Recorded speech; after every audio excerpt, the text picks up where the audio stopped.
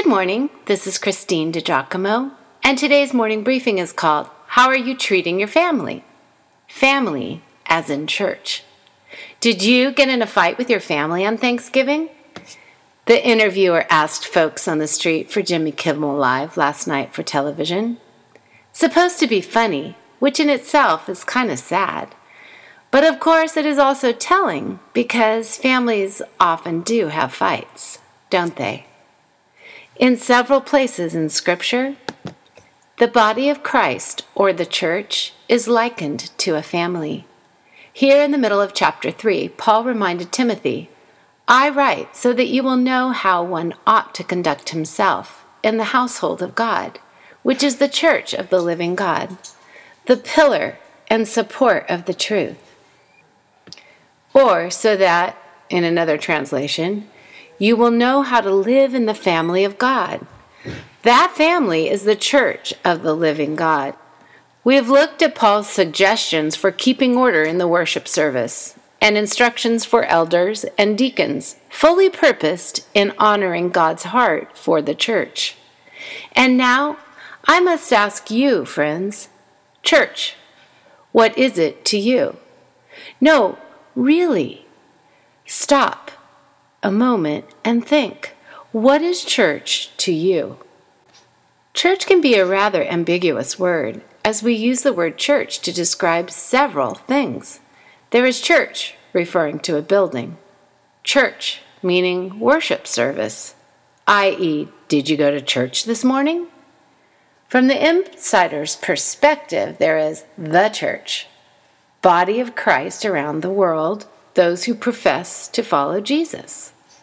And then from the outsider's perspective, there is the church, which often refers to organized religion and everything that is wrong with it, especially those who come together for various not so great reasons. I suppose there may be a fifth category, or at least a subcategory of organized religion, church, as in the higher ups in the Vatican, the diocese, convention if you're Baptist, presbytery, yes, if you're Presbyterian, and so on. So, church, building, worship service, body of Christ, organized religion, and religious governing bodies.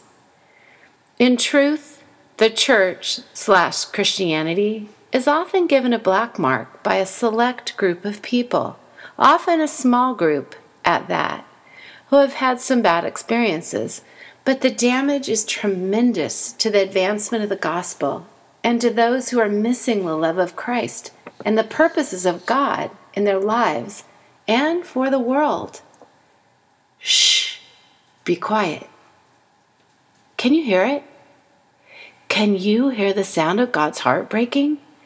Breaking as he sees so many people who have had it with the church, both the institution and the people. So many who are leaving the church or won't have anything to do with it in the first place. But friends, the remedy for what is ailing the church is not to abandon it, but to rise up and be what Christ has called us to be, salt and light in a dark world. But first, we need an awareness of the state of things. Let's just look at America, which can no longer be called a Christian nation, now can it? The government continues to try to distance itself from the intent of our forefathers, even though our currency says, in God we trust. Our media portrays Christians as stupid and bigoted because of the rants of a few. Most of academia, public institutions from elementary school through college, espouses an anti-God slant. Common perceptions of the church include that it is an organized religion with a political agenda. It is judgmental and negative. It is arrogant, claiming all other religions are wrong, and it is homophobic. To outsiders, Christians are the church, and the church is Christians, and we are not seen favorably. We cannot look the other way. How easily we lose sight of what Paul wrote.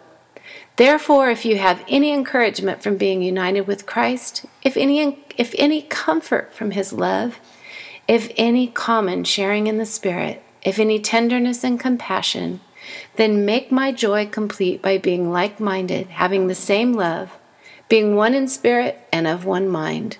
Do nothing out of selfish ambition or vain conceit.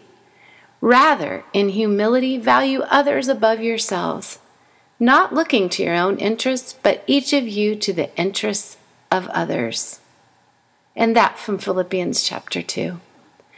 I am driven to pray, Lord, forgive us for not reflecting you well. Show us how to be the church that attracts outsiders and draws worshipers back, that brings people home. Show us how to live and love so as to draw people to you, for you are life. You alone are love. And we are your family, left here to live and love in your name. Help us to do a better job starting today. Amen. Oh, and by the way, how are you doing with the holiday challenge? Have you offered an unexpected kindness freely to someone today? Looked to lighten someone's load? Given of yourself in some way?